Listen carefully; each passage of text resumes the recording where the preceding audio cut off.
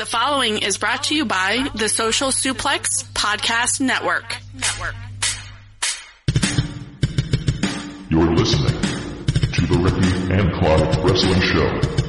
Listener discretion is advised at all times.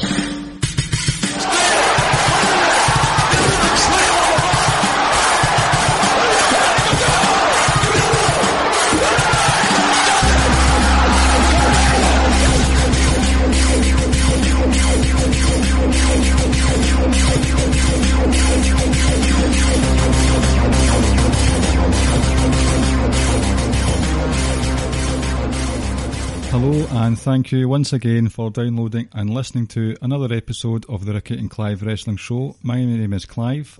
Sadly, we will not be joined by Ricky this evening. Due to unforeseen circumstances, he's had to pull out at the last minute. But I am joined by a friend of the show, Chair Shot columnist and Outsider's Edge co-host and podfather of wrestling, Rance Morris. Good evening and welcome back to the show. I don't know if I'm the podfather anymore because I don't do so many shows as I used to. But yeah, what's going on, man? I'm good, thanks. I would just like to take this moment to wish all our American listeners a happy Independence Day, and I thought I would give you a wee treat to just make you think fondly of us over here in Scotland. So, are you ready? I'm ready. I'm so excited for this.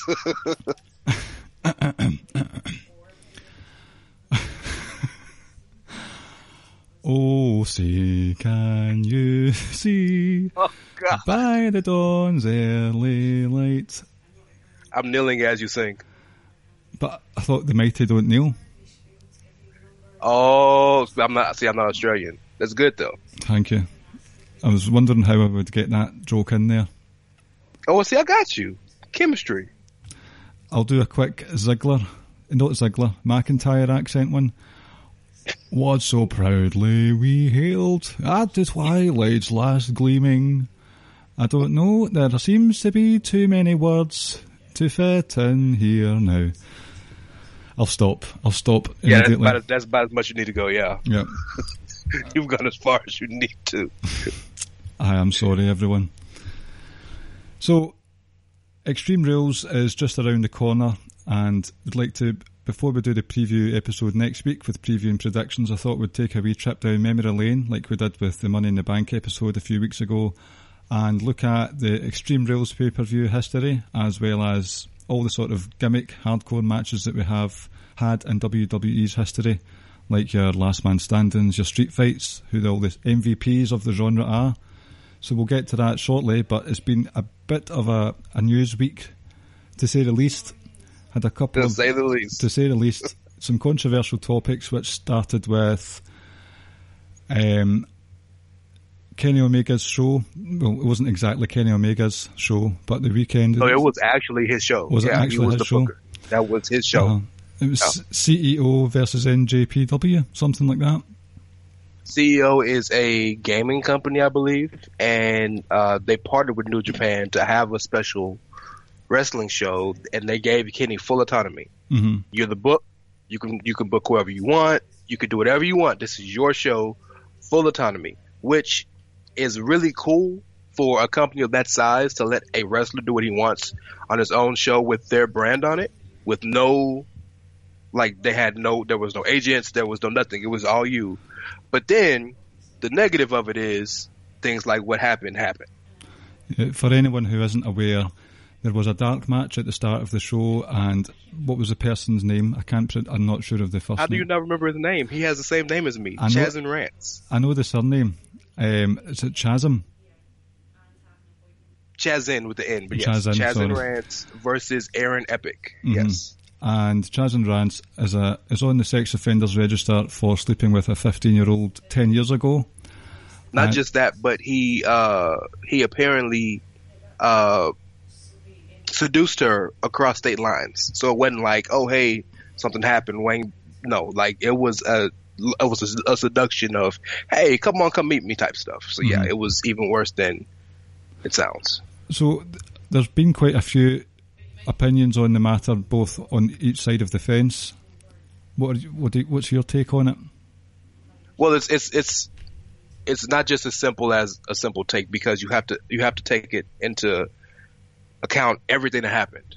You know, I don't like to make have an opinion on something without knowing all the facts, because your opinion isn't truly informed, right? Mm-hmm. So to kind of give the secondary and tertiary details, Chaz and Rance is the owner apparently and the head trainer of the Team Vision Dojo in Orlando. And he's been doing that for a while, apparently. Whatever. That's another conversation as to should he be teaching all that. That's another conversation. Kenny and CEO hired that wrestling school to be the ring crew and to bring a ring to the venue. So Kenny, and what he's saying is he didn't know Chaz and Rance. He didn't know Rance. He's met him once in 2004, but he did. You know, he couldn't tell the difference between me and him, right? Basically. Mm-hmm. So because they were so nice and so helpful, he said, "All right, well, look, we have a dark match already. You guys pick 2 people you want to wrestle. I'll let you guys have the first dark match, just as a thank you. No music, no entrance, just get in the ring, go, be done." Of course, they picked the trainer. The guy he wrestled had actually been charged with domestic violence. He wasn't convicted, but he did have the case. Or I don't even know if he was charged, but he had a domestic violence issue, right? Mm-hmm. So anyway, they have the match, this, that, and the other, whatever. The controversy is, of course, because Kenny didn't know that the dude was a sex offender, registered at that.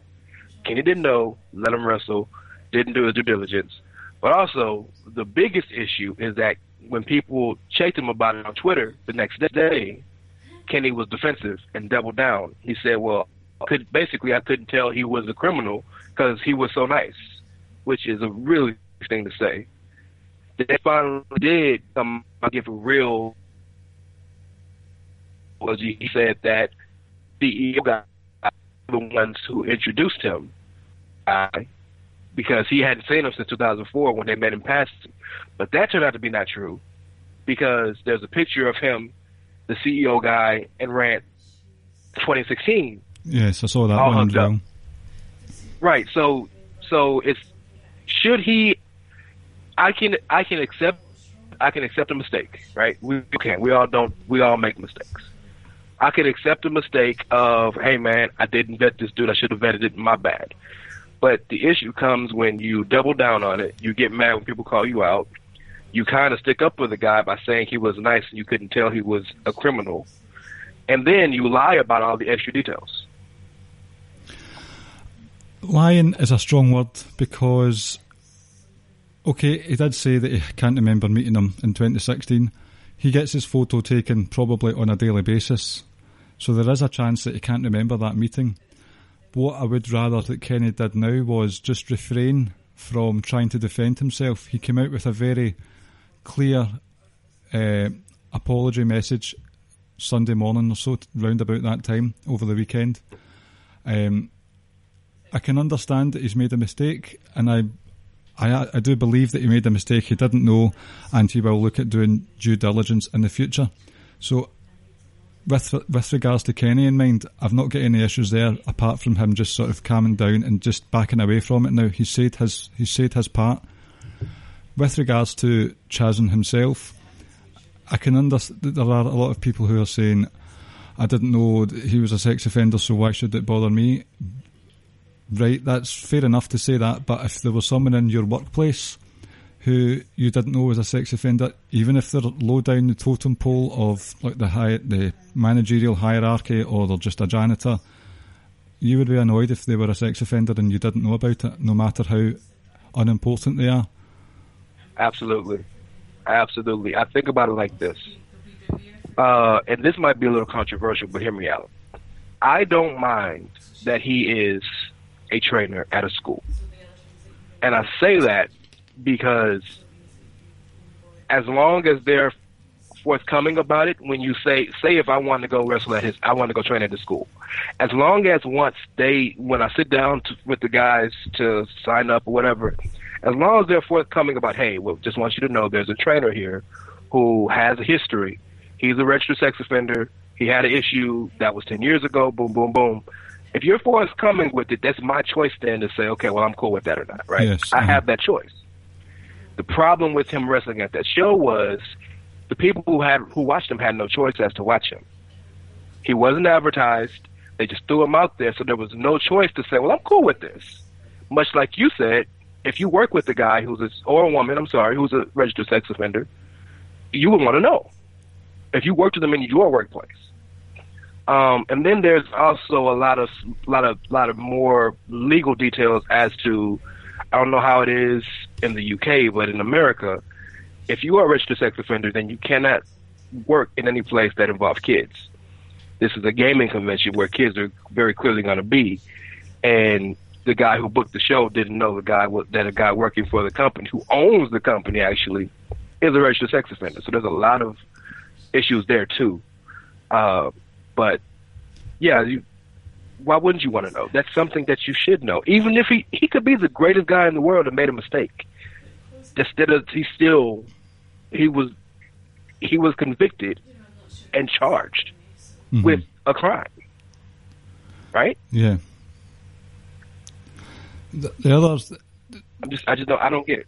I mean, I'm not sure if we have heard the whole story or if this will brushed under the rug is not the right word here, but if it's not going to be much of a story anymore, it's dealt with. I'm not sure of the ramifications for Kenny or New Japan, because it was their name that was on the show as well as CEO. But there is something else that's come about, and I was only made aware of it by yourself in the last hour or so, that apparently Ring of Honor's Taylor Hendricks, did I get that right? She has made claims. Taylor Hendricks, perfect. Taylor Hendricks has recently made claims that Jay Lethal told her that she was taken off of Ring of Honor TV because she didn't sleep with him. Now, that's quite a serious allegation to make. I've read this. Oh my God, yes. The tweets that she's had back and forth, I'm not sure what the argument was at the start, but she ended up with saying, also, the dude that you're standing up for, aka Lethal, is the same dude that told me because I didn't sleep with him, they sabotaged me and took me off TV. Now, this was in the middle of a conversation with someone on Twitter. It wasn't just a klaxon, I have an announcement to make. It was within a conversation, which makes me think there's something to that. Well, so the conversation started with somebody said that they missed the House of Truth.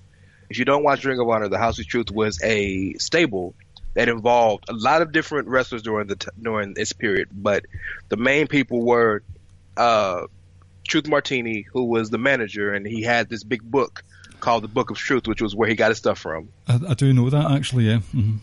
Yeah. And Jay Lethal was the head of was like the main guy in the stable. Taylor Hendricks was the valet. And so, at one point it was just those three, but they had other people in and out eventually. But someone said they missed the House of Truth. Taylor said, I don't. It should have been called the House of Hendricks. What is Truth Jay done? What do they draw? Being a funny guy with the book talking about truth. The other one only talks about his time in Impact copying Legends, talking about Jay. For real, bruh, the legacy is copying Legends. So somebody responded to her saying, Jay is now a 2-time Ring of Honor World Champion, longest reigning Ring of Honor Television Champion, and the only man in the history of Ring of Honor to become undisputed Ring of Honor Champion, World and TV at the same time. No offense to you or anything, but what have you done lately? And that's when she said, also, the dude you're standing up for is the same dude that told me because I didn't sleep with him, they sabotaged me, took me off TV. Mm-hmm. And that being the almighty Jay. So,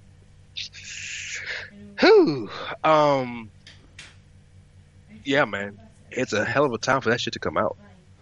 Straight off the back of the Carry On with Chas and Rance at the weekend as well. Oh, and we're in the middle of the Me Too movement, Mm-hmm. Like, God, Enzo just got exonerated from losing his career because of accusations. So, like, it's still very very aware in our minds as wrestling fans, if not just as people. I used to think for quite a while, a few years ago, when you have footballers, rock stars, pop stars, and like movie stars, like Harvey Weinstein and stuff like that, and I remember thinking, there hasn't been sort of anything like this coming from the wrestling world in quite some time, and I wondered why that was the case, but it looks like, whether true or not, the time has come where wrestlers are being brought up for allegations, and because of what happened with Enzo, where he was exonerated and proven innocent, there's going to be people who won't believe Taylor Hendricks in this, I believe. Well, I think there's a difference between the lady that happened with Enzo and with Taylor Hendricks. And for the record, Enzo wasn't proven innocent. He just was never charged. Oh, right, yeah, sorry. Mm-hmm. Right. Now, we could all say or think he's innocent, and that's our right to believe that, but if you actually believe what he says, and you believe what he says and hear all of the details of what he said, not only was he never charged or let known about it, but he had to literally pay his lawyer for 5 months to chase him down to say, well, look, y'all didn't charge me with anything. This lady called y'all about a rape charge, and y'all didn't do anything for 5 months. What the hell are y'all doing? Mm-hmm. So it depends on you believe him or not. But this is the Enzo conversation. But the difference between the lady with Enzo and Taylor is, and I'm being honest, I'm not saying it's right, but it's just what it is. The lady with Enzo has a history of drug addiction, very strong history. She has a history with a lot of mental issues like schizophrenia and bipolar disorder. Uh-huh. So she has a very checkered history with things. And on top of that, that has nothing to do with supposedly making something up, possibly. But she's also been caught making up stories of crimes committed to her. Yes. So she wasn't a very trustworthy witness anyway, or not witness, but a person. Whereas Taylor has no reason to lie, at least in our eyes. It was just the fact that it was in the middle of the conversation that struck me. No, absolutely. And I don't know, man, like sometimes you feel like, okay, so like you heard about, you know who Chris Hardwick is, I'm sure, right? What's that podcast called? Nerdist. The Nerdist, yes. Yeah, I heard about that. So his ex-girlfriend came out and said that he emotionally abused her. And she wrote this really, really long and pointed essay, right? Well, so sometimes the perception is by people who aren't respectful of the women and coming forward with their situations. A lot of people will say, well, why did you come out with it? Did you come out with it to hurt the guy? Did you come out with it because you wanted to take something away from the guy? And then there's people that, and that's not true, by the way. I don't think that's true, but that's what people think. Mm-hmm. Then you have people who say, well, when the woman came forward, if she didn't come forward trying to hurt him, she just came forward telling her truth. In this situation, and like I said, I don't think any woman who comes forward, however she comes forward, is her absolute right to come forward how she feels for whatever reason, however she does it. It's her right. But in this case, it didn't feel like she was coming out to hurt the guy. She was just like, hey, I want you to know, you think this guy's so great. He's not so great. Mm-hmm. You know, it didn't feel like she was like, oh, I want to tear him down because he won the world championship. It felt like, you know, you sitting here talking about how great this guy is. I don't think you know how great he really is. The timing for Jay Lethal, as you've just said there, is bad because he has just won the ROH title as well. Yeah. Oh, by the way, this is the biggest time period for Ring of Honor in general, coming off of Supercard, their biggest show ever, going into All In at September, and Jay Lethal is on BTE now, which is like, outside of WWE, is probably like the most visible storytelling in wrestling. So, whew. Is Jay Lethal a Bullet Club member? I don't think he is he? No, but they have a lot of guys on that show now that aren't Bullet Club members, like Southern SoCal Uncensored. Kazarian Daniels and Scorpio Sky are on the show. Joey Ryan's on the show. Stephen Amell's on the show. Not like they just have a lot of guys involved in Ring of Honor now. Mm-hmm. With regards to Lethal, according to what Hendrik said, her time on TV was sabotaged because Lethal, she wouldn't sleep with Lethal. Mm-hmm. That suggests to me that Lethal has the ear of management or whatever. This looks bad for, if it's true, this looks bad for Ring of Honor as well, not just Lethal. Well, there have been 3 people in Ring of Honor's history, to my knowledge, and somebody listening, I'm sure, will correct me, but in the recent time of Ring of Honor, who have been considered Mr. Ring of Honor, and that's Kevin Steen, aka Kevin Owens, that's Roddy Strong, and that's Jay Lethal. And those are the 3 that stayed kind of the longest and kind of held down the fort, right? So, Jay's been there, God, longer than, other than the Briscoes, right now, longer than just about anybody. So I'm not saying that he's Lesnar or Cena or nothing, but I'm sure if he wants to go talk to Joe Koff, he probably got him on the phone. He probably got him on his phone. Like, hey, Joe, I need to talk to you. And Joe Koff is the COO of Ring of Honor, by the way, the guy in charge. Right. Well, that's interesting times ahead. It is one of those things. The news just broke recently this evening. Don't know much else at the moment. Maybe there'll be news in the morning, a couple of days. We'll just need to wait and see. But are there any other controversial issues you'd like to discuss, or is? No, I mean that's all I know as of right now, and that's enough. That exactly. Too man. Too many. Oh, by the way, just to be more messy, you know who trains at Chaz and Rance's school, right? No. Izzy. Oh, Bailey superfan. Yeah. Yep. That people, we don't realize. So many people were so quick to stick up for Kenny because they're Kenny fans. Like, that's what we do as wrestling fans, right? No matter what somebody does, there's people that still come out and say Benoit was a great person. Like, that's what we do as wrestling fans. We stick up for what we like. But so many people were so quick to defend Kenny that they didn't even look at the situation of just Chaz and Rance in his school in general. Mm-hmm. Like, that whole situation is so messy that you have a girl who, now granted, her parents signed off for her to be at that school. If you look at every video she's in, her dad is always there with her while she's training, so it might be okay. But just the optics of that, my God.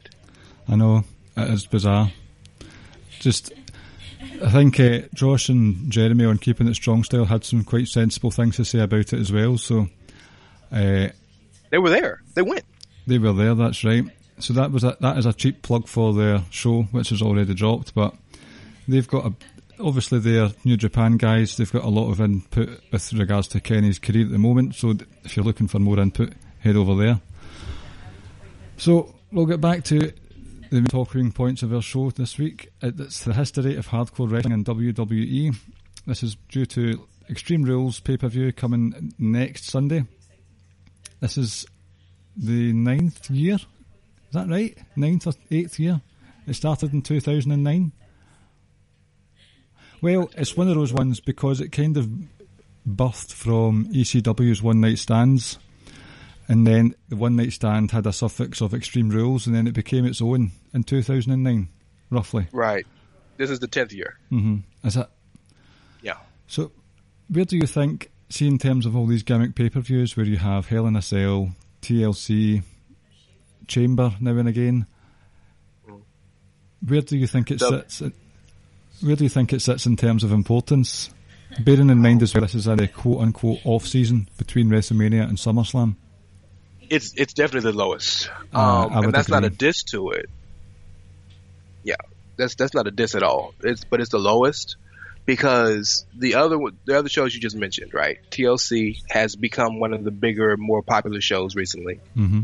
And the Chamber and Hell in a Cell are normally feud enders or like feud escalators. Right. Yep. So this is the only show that really exists just to exist, and this actually, Extreme Rules actually took the backlash role of the post WrestleMania show. until they brought Backlash back. They just brought it back recently, right? Mm-hmm. But before they did, when there was no brand split, when they kind of killed the brand split, that was the show that came normally after WrestleMania. So then it made sense that a lot of feuds start at WrestleMania, and a lot of feuds are ending at WrestleMania. So, you run it back because WWE's always gonna have a rematch. Might as well escalate the feud. So, but it's the lowest in terms of importance, in my opinion. Uh-huh. I think this is one of the pay-per-views as well where I think in the past, with especially the likes of Hell in a Cell, some feuds have naturally come to the point where a Hell in a Cell match is required. I would say that Sasha and Charlotte merited that a couple of years ago. That whole show, all three of them on that show, all deserved it. Mm-hmm. Yeah, that was a good pay-per-view, that one. But Extreme Rules, I think there's something, right, WrestleMania's finished, we need to have an Extreme Rules pay-per-view, let's have a cage match, let's have a strap match, when there's really not much need for them. Can you think of anywhere there has been a need? One that I can think of at the top of my head, which happened quite recently, was the Roman Reigns AJ Styles match, Extreme Rules, because their previous match at Payback that year ended with quite controversially, and they had to. That was the one that had the 3 finishes, right? Mm-hmm. They had to have Extreme Rules to basically say, right, there will be a definitive victor in this. So that one stands out. Was it the same? That was the same year where we had the Dean Ambrose and Jericho Asylum match. I think so. Now, I may be one of the only people in the IWC who thinks this, but I liked that match. I like the idea of the match, but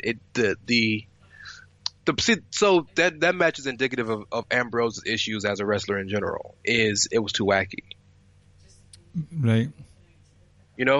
And again, Lunatic Dean Ambrose, even as a face, is great, but he veers into that. Okay, well, it's kind of funny to it's too wacky. Like when he was coming out, when he was in Vegas, when he won the title, he was coming out with the hats and all. Like, it's a little too wacky. So that, I think, in my opinion, was a little too wacky. And some parts of the match were great, but then some of it was like, I don't know about this. It was a wee bit plodding at points. I do agree, but I think it was. I mean, this all stemmed from them just starting to have a feud together, and then Jericho broke the potted plant, Mitch. Mitch, yeah. When you think about it with that on its own, the feud is already based on wacky stuff, but Dean Ambrose cherished that potted plant, so I can understand if he's wanting to bring plants, plant pots or mops into the ring. I can remember thinking that people won't like this, but I don't know, I just quite enjoyed it. I quite enjoyed the matches that they had in general. They were a wee bit slow. They had fun matches, yeah. Mm-hmm. But I thought Dean Ambrose is the next year. Now, we're talking about Extreme Rules, but the match that he had with The Miz last year, where the stipulation was because of previous shenanigans in matches, that this was a DQ rules match. And I thought that was one of the better matches I've seen at the pay-per-view in its history. And the beauty of it is everything about Extreme Rules is supposed to be stipulated, right? Well, the stipulation was there was no stipulation, which is kind of really clever. It stood out because of that for me. It seemed like a special attraction match. Absolutely. And that period, that SmackDown period of Miz and Ambrose and then Miz and Ziggler and just that 3, 4, 5 months of fighting over the IC title was just great stuff. Yeah. Mm-hmm. Just great stuff. I got a match for you that when I think of the pay-per-view Extreme Rules that I think of immediately. In 2012, Punk and Jericho in the Chicago Street Fight. Mm-hmm. Now that's one of the things I love about street fights, like the traditional street fights. I love when wrestlers who normally wear trunks come in jeans because it makes it look like they're really coming to fight. Yeah, Michaels was good for that back in the day. Yes. He would come in jeans with the chaps and the boots. Uh-huh. Yeah, Yeah, that was quite a heated feud. Was that the one where Jericho was calling out Punk's dad for being a substance abuser and alcoholic and stuff like that? Yeah, that was his quite dad good. and sister, yeah. I actually preferred their match that they had at Payback the following year. Just from a match quality standpoint. Because I remember... Well, all their stuff was great. I remember this is when my hiatus from wrestling, I asked Ricky to give me some CM Punk matches to watch, and he advised of the Street Fight one. I thought, that's not bad, but I much preferred the Payback one. All of the Punk Jericho match, they have great chemistry. Well, the thing about Punk and Jericho is they're truly thinking wrestlers. They're always thinking, how can, like, a lot of wrestlers like just do the spots, right? But they're actually trying to formulate a story. So put those two together, and it's always going to come up with something. Like the WrestleMania match when Jericho powerbombed Punk on the outside. Like, just little things that they add to it. They're just really good at that. Jericho's really good for sequencing his match as well. Yeah, absolutely. He's always thinking 2-3 moves ahead, how to get there, what to do after that, and I do appreciate that about him. I noticed that quite evidently in his match with Kevin Owens at WrestleMania. It just seemed like it was very fluid and it moved well. I know that Vince wasn't a fan of it when they showed the 365 documentary, but that was one of the better matches on the show for me, that one. Man, the finger. Oh. And then the next match, he attacked the finger so it wouldn't happen again. Beautiful stuff, man. Just small things like that. Yeah, Jericho's most recent run in WWE has been excellent. He says it might be his best. Well, from a character standpoint, it's definitely his best. Maybe not from a match standpoint. I'm not sure. Yes, from an entertainment standpoint, yes, but I think his character work with Shawn Michaels in 2003 was my favourite time of Jericho. Oh, it's my favorite time too, but the dude got over a list. I know, and he got over over the word "it" as well. Right? Like, who does that? Jericho, that's all. Yeah. Nobody else in the world, man. I know. So, you have seen the sort of wee notes that I've got for the show, and I've got the spoiler here already. Who would you say is the MVP of the Extreme Rules pay-per-view? I know you have the answer there. Of the Extreme Rules pay-per-view, I would probably say I would be partial to you. So, okay, you're going to laugh at my pick. Because my first thought is to say Punk. But actually, I think Sheamus might be my MVP for the pay-per-view. Do you know, I was thinking of him. Yeah. Just of the pay-per-view in general. Like, we're not talking about hardcore matches or Extreme Rules matches in the totality of the WWE. We're talking about the pay-per-view. Yes, the impact and the win-loss ratio and stuff like that. I got the Wikipedia up. I want to read to you and to the listeners some of the matches he's been involved with. Okay, in 2010, he was in a street fight against Triple H. Yes, that was good. Go ahead. Yeah, I was just agreeing. I remember watching that match. That was good. In 2011, he was in a tables match for the U.S. title against Kofi Kingston. Is that the one where you see the clip of all the time where Kofi Kingston comes off the ladder and goes through the table? Is that the same one? No, that was one. That was a Money in the Bank match. Oh, right. In 2012 is the match that most IWC diehards love. It's the 2 out of 3 falls match between Sheamus and Bryan for the World Heavyweight Championship. Yep. I've not got much of a memory of that one, actually. I would like to go and watch it again. That match is fire. When I tell you it's fire, my God, that match is true. That's the match that people wanted to see at WrestleMania. And they didn't get it. Yeah, well, I mean, I'm a story guy. The story they were trying to tell made more sense to me. So I was okay with the WrestleMania finish because I knew it was going to go somewhere. Mm-hmm. In 2013, Sheamus and Mark Henry in a strap match. That wasn't a great match. I remember it. It was fun. It wasn't great, but it was fun. Where am I? In 2014. He must have been hurt because I don't see him on the card. He was injured for quite some time between 14 and 15. Well, there you go. That's why. 2015 was Dolph versus Sheamus in a Kiss Me Arse match. Kiss Me Arse match, that's right. Do you remember that? I do, actually. The match was great. I just hated the finish. It's too hokey, those finishes. Well, when the purpose of the match is to kiss me arse, I don't really know where you can go with that. The Rock and Billy Gunn had a match like that, didn't they, at SummerSlam 99? That was their first big match, yeah. Because remember, he just won the King of Ring the month before. Billy Gunn?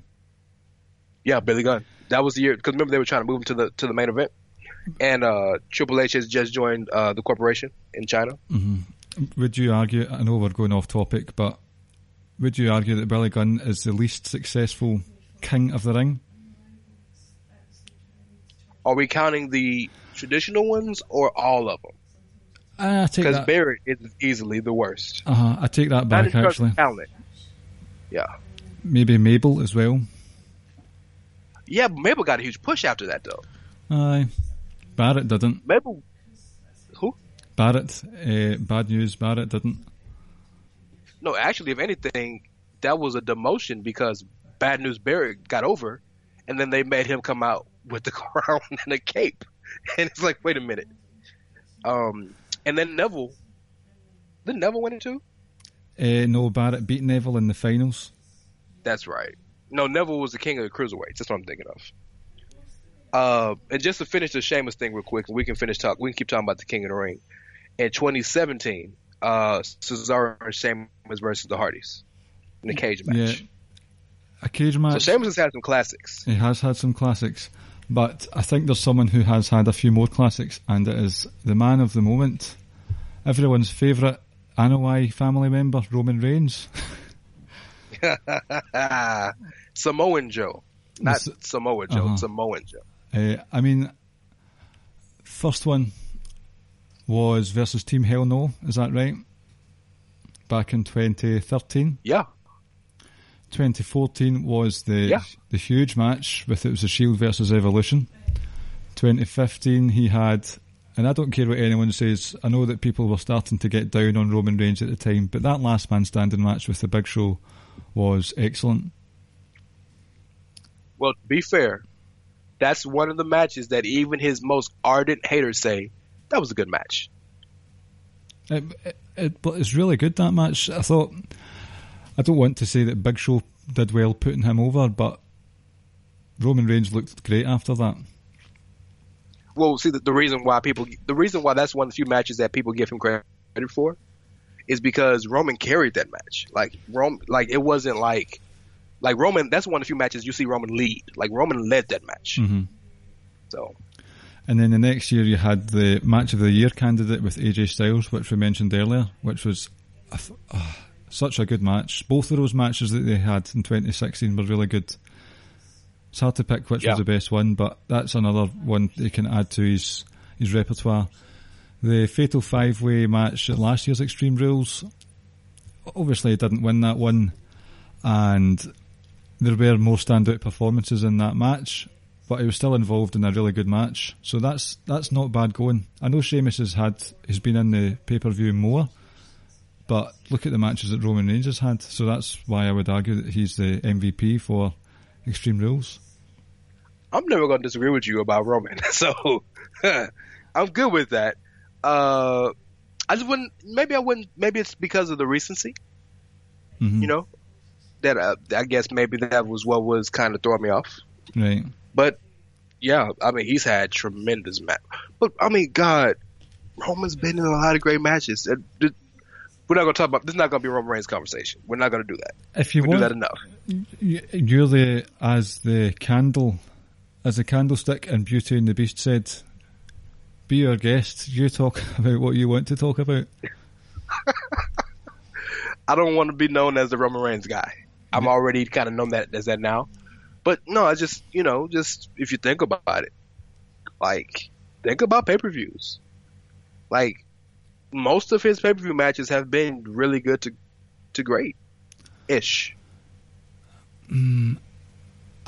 Recently, no. No. Recently, not this year. Like no. I blow hot and cold on Roman Reigns. I'm not sure if he's had a good pay-per-view match this year. He hasn't. Do you think that's his fault? No. I'm just looking at like wrestling, like technical wrestling in the ring. Do you think that's his fault? Do you think maybe his confidence is knocked? No, because his matches on TV are great. The problem is that, so the reason, let me go on a quick tangent. A lot of people try to compare wrestling to other things, right? Compare wrestling to sports, or compare wrestling to movies, or compare wrestling to things, whatever other stuff, right? The reason it's so hard to compare is because the one difference between sports doesn't have a scripted contingent. Entertainment doesn't have a live contingent, right? Mm-hmm. So it's so different in that, yes, things are scripted, but you're dealing with a live audience, and the live audience truly affects what happens in the ring. And more than that, a live audience truly affects your perception of what happens in the ring. Oh, we know that. Yeah. So when you have matches like he had at WrestleMania, and then you have a match like he had at Payback, then you have a match like he had at Backlash, the match could be 5 stars in the ring. You don't care because the crowd response was so distracting or detracting, right? Consequently, let me flip it for you. I think Meltzer gave AJ Styles and Shinsuke Nakamura at WrestleMania 4 stars. Am I right? 4.5, 4.25? I'm not sure, actually. But I think it was 4. I could be wrong. I'll look it up. But most people will tell you that match was disappointing. The match was disappointing because the crowd wasn't into it. Mm-hmm. So at some points, it doesn't really matter what you do in the ring if the package doesn't look great, or if the package doesn't match what's happening. Right. So, we could go on, and I suppose Roman Reigns could have his own podcast series. When you think about it, so many people put so much thought into his booking, all the nuances. I think they're looking just a bit too deeply. But, right, I've lost track now. Apologies. Well, that's Roman, man. That's what Roman will do to you. That's what he'll do. He gets deep into your brain, so he does. So, right, a random question for you to bring it back onto the hardcore world. What do you think is an outdated gimmick? Outdated? Whew. Okay. Damn, that's one you didn't give me. You didn't let me know ahead of time to think about. I don't know if I can answer outdated, but I will tell you what bothers me. Mm-hmm. A gimmick that bothers me is I hate that they don't express the difference between a street fight and no disqualification. It's just a name, isn't it? It's supposed to be just a name, but there really are differences. Yeah, the street fight. There's the street fight is where you wear jeans.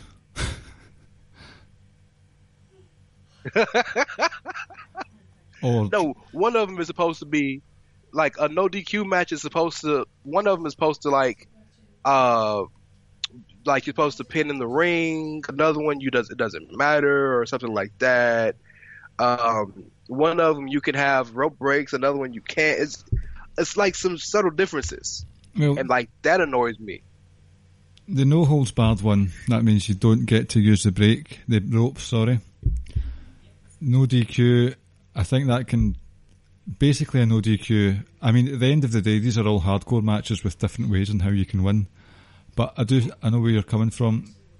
I think it's just the name and the tone and the feeling that these names give people. So, for instance, can I say, I don't see the need for a Chicago street fight. Just call it a street fight. Well, that's just to make you feel better, make it feel bigger. Mm-hmm. Like, for example, if Finley's in a match, it's a Belfast Brawl. Like, it's just to kind of, or when Regal was in some of his matches, it'd be the Duchess of Queensberry match or something like that. Queensberry rules, that's right. Queensberry rules, yeah. So it's just kind of to make the moment feel more current. Yeah, that's fair enough. That's all it is. I like the sound of a street fight more than I like the sound of no DQ, but there have been a lot of new good no DQ matches. Because look at, I don't know if you remember it, this was just hot off of Seth Rollins turning heel, and him and Dean Ambrose had a no DQ match on Raw, and they basically did a curb stomp through some real ass cinder blocks, which wrote Dean Ambrose off TV for a while so he could do 12 rounds free. That was a fantastic match. But those two have great chemistry anyway. They can do that with any match they had. But to keep things very current and topical, there was a no DQ match on 205 Live last night between Mustafa Ali and Buddy Murphy. That was that is GIF heaven right now. Spanish Fly out there. What I liked about that was there wasn't a chair in sight. No chairs. Well, see, I appreciate when most of us have been watching wrestling for 10, 15, some of us 20 years, right? Mm-hmm. So I appreciate when you have guys like Ali and Buddy, or to go back to the original guys you said, Ambrose and Rollins, who see the gimmick, appreciate the gimmick, but want to make it current. So like the spot that Ali had last night, he did a superplex on top of the stairs that were stood up. Like, that is truly a genius spot, because nobody would ever think to do it. In fact, it was so dangerous, I don't know if you paid attention to it, the ref was holding the stairs. Was he? Yes, because it was so those steps can move at any moment. So, they didn't want him to get hurt. Mm-hmm. But it looked so great. Or like you talk about the Spanish Fly, off of the barricade onto the table, which didn't break. Like, just, or even something as simple as when Buddy brought the steps into the ring, he drop kicked the steps into Ali, and then he did a tope off the steps over the ropes. Yeah. It's little things like that you've seen, but give them a different twist. Or with Ambrose and Rollins, I think my favorite match of theirs I've ever had is the Lumberjack match. And I say it's my favorite match because they completely redefined the gimmick. They did. That was one of the more sort of chaotic, at the same time entertaining matches I've seen in a long time. And it was one of those ones where Lumberjack matches are good for getting your jobbers onto the card as well. Gives them a wee sort of 5 minutes of fame. There's nothing wrong with that now and again. What I liked about the Ali Buddy Murphy match, they've had 4 matches now on 205 Live, and they've been very innovative with their moves, but also use of the ring and the surrounding furniture. This time with the rules relaxed considerably, they were able to use weapons and incorporate stairs, the commentary table and stuff like that. Using those weapons it made it feel very fresh, seeing the stuff that they were doing. The tornado DDT, which finished the match, it looked so devastating, and all that was different about it was elevated by a couple of feet. Yeah. So that was top notch stuff. And I think the next point I was wanting to bring up was, at first when this was announced last week that it was a no DQ match, I thought, why is that required? But then I remembered that Hideo Itami had interfered in their match a couple of weeks ago, and it got me thinking of hardcore wrestling's great fun. I watch ICW. There's quite a lot of violent weapons based matches in that, but sometimes it's just for the sake of it. Yeah, I think the best hardcore matches, whether it's a street fight or a last man standing or a Hell in a Cell, whatever you want to pick, the best ones originate from when there's a story need for it. And one that comes to the top of my head straight away is definitely the Edge Mick Foley match at WrestleMania 22. Absolutely. Edge had just lost to John Cena when he won his first world title, and he thought, how am I going to prove myself? And brought Mick Foley in. I mean, behind the scenes it was all about Mick Foley wanting to give Edge the rub and prove to Vince that Edge could be a main eventer, but they brought that onto the screen a wee bit, and Edge had to go into his dark side to prove to himself as well that he could beat the best. So the use of hardcore rules in that match really lent themselves very well. And obviously, you've got sickening spots like spears onto flaming tables, which stays in your memory for a long time. But one of the best parts about that match was Edge after the match, where he was looking like shaking. Just excellent stuff. That shot is one of the best shots that WWE's ever done. Is that shot of Edge just literally shaking from shock. And I don't think that wasn't acting, bro. Like, he was really shaking. He was really in shock. I know.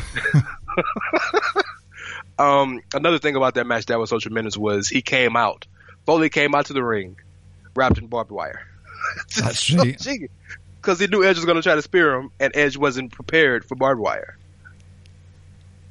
It just, I'm glad you brought that up, because I was actually going to ask you to kind of go to Mick Foley, because so Mick Foley has a history of what did Flair call him, a glorified stuntman, kind of, sort of, with all of his deathmatch history in Japan and ECW, him and Funk and all this. But what I appreciated about Foley in WWE was his hardcore matches or street fights, whatever you want to call them, were never just for the purpose of hitting somebody with the chair, right? Mm-hmm. They always had a story. You talked about the Edge and Mick Foley match, and remember, Edge won the title at New Year's Revolution with the Money in the Bank, and in the rematch against Cena at Royal Rumble, Foley was the ref. God, which is why right. Foley got involved. That's why Edge took it out on Foley. I forgot all about that. That's why they started. That's why the feud started. You talk about Randy Orton and Foley, and the story behind that. It is that Foley was feeling down on himself, and and Randy kept talking trash about him and spitting in his face, and he was ready to fight him, and he walked out, and then they had the WrestleMania match, and Rock came back to help him, and they still lost, and Foley had to go back into their dark side to go after Orton, and Orton was the golden boy who wanted to prove he belonged. Or, better yet, I think the first real Foley match that made me say, hey, this dude is for real, and it wasn't just for spots, the Royal Rumble street fight against Triple H. Yep. That's the match that made people realize Triple H was a real superstar.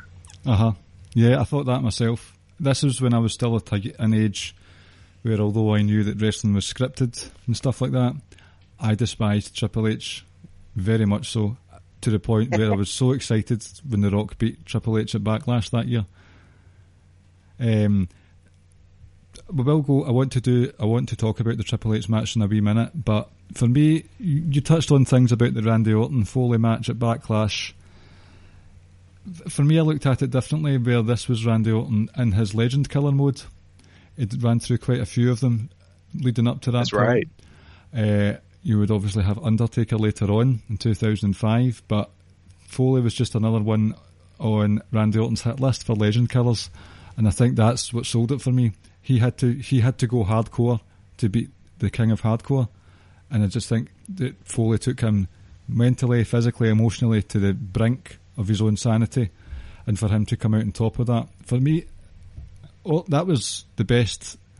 See, 04-05, that Randy Orton will never be topped. I know it's late now for him, he's winding down. He had the Viper stuff going on in 2009 and 10, but 2004 and 5, that was Randy Orton at his very best. But that's where he cared the most, because he was still young. I don't think he had been jaded yet. He cared the most. The only other Randy Orton that could compare was IED Randy Orton, when he was bald and he was attacking Triple H and handcuffing Triple H to the ropes and kissing Steph while she was knocked out and stuff like that. That's the only one that could compare. But was it the Age of Orton? Was that it? But Legend Killer Randy Orton was tremendous. What he did to Shawn and what he did to Van Dam and attacking Harley Race in St. Louis, and good stuff. And Moolah as well, which in hindsight was quite enjoyable. Yeah. Absolutely. So, with the theme staying with hardcore matches with a story behind them being the best, you're talking about the Cactus Jack Triple H one. That's another one where, in kayfabe, Mankind was fired, and The Rock, it might have actually been the first Raw of 2000, maybe it was New Year's Day or something like that. The Rock and the whole roster demanded to Triple H, who was in charge at the time, that Foley be reinstated, and Cactus Jack came. Right. He didn't come back that night, but he came back. It was the only way he was going to be able to try and vanquish Triple H, and we know that Triple H and Cactus Jack have a history. From 97 and 98, they've butted heads before, so the only way that Mankind felt that he could beat Triple H was in the guise of Cactus Jack, and that street fight was nasty stuff. Oh my! Triple H legitimately had like a gash in his leg, like inches long and deep. That's why he kept. If you watch that match back, he limped throughout like the second half of the match.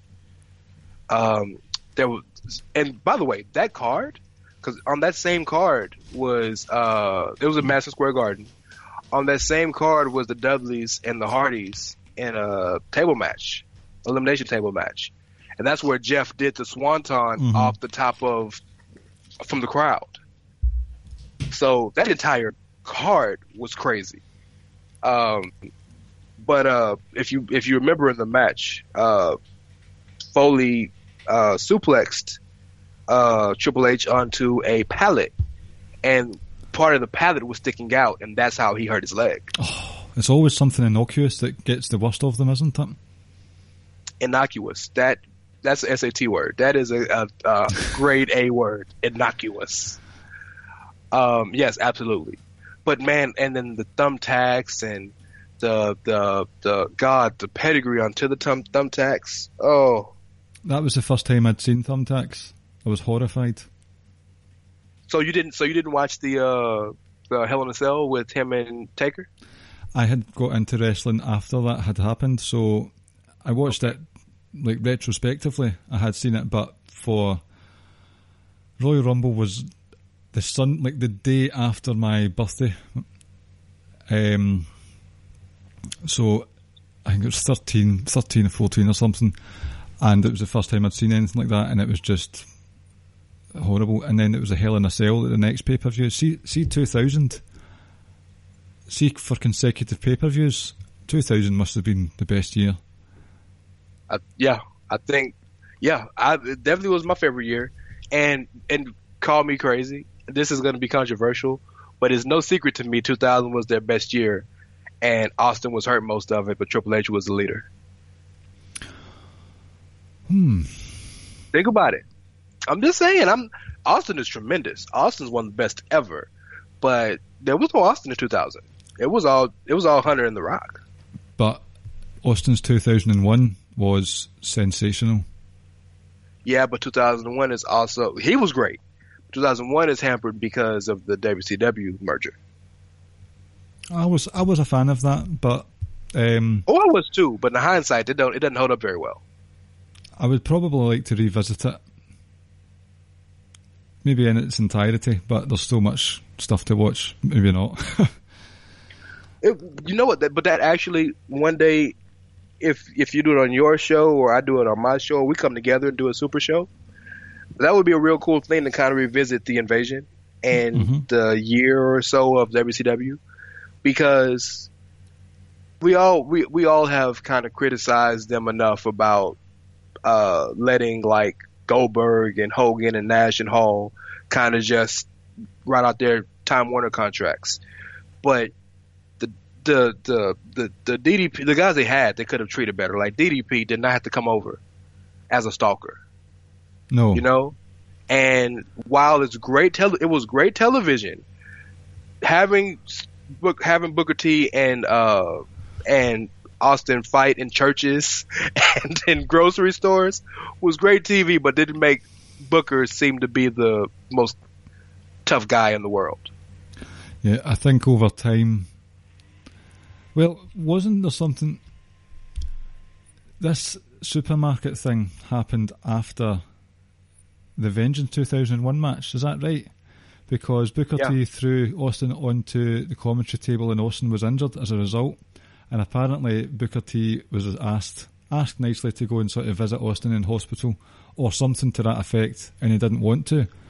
So do you think maybe that was a punishment, a glorified burial in aisle 5? Well, so I don't remember. I didn't remember hearing that part. So yes, hearing that, it probably was a punishment. But another thing you also want to think about too was, and that's a big part of it, I'm sure. But also, I'm sure Booker T had heat coming in anyway, because if you watched late 2000 and 2001 Booker T, he straight up copied everything about The Rock.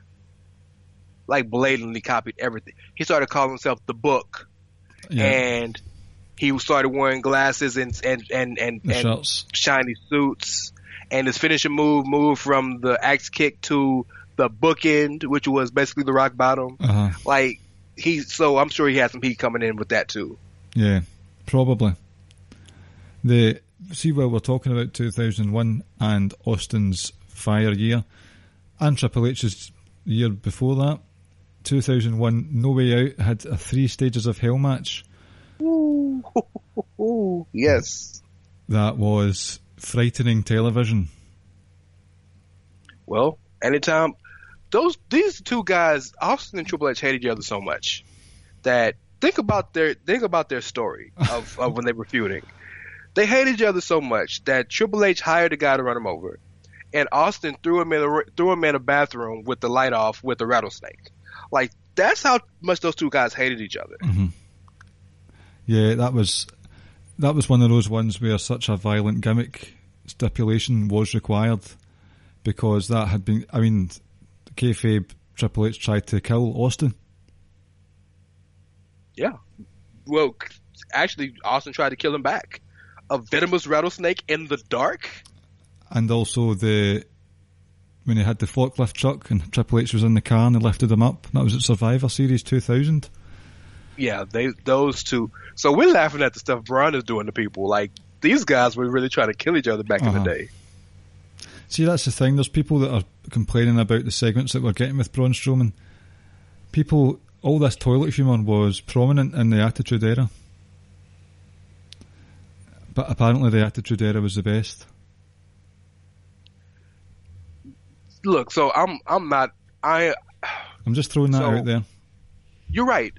And I'm a child of the Attitude Era, right? I started watching in 95, 96, probably really strong in 96. So I'm a child of it, right? My fandom grew during the Attitude Era, so I love it. But I'm also aware that if you think about it, and really think about it analytically, from the things we want now to the things that they had back then, we look back on it so fondly, but it really wasn't as good as we remember it to be. It just had a lot of fun moments. But the Braun stuff, man, here's my issue with that. It's fun. It is different. It is unique to him. But he's going to run out of stuff to do eventually.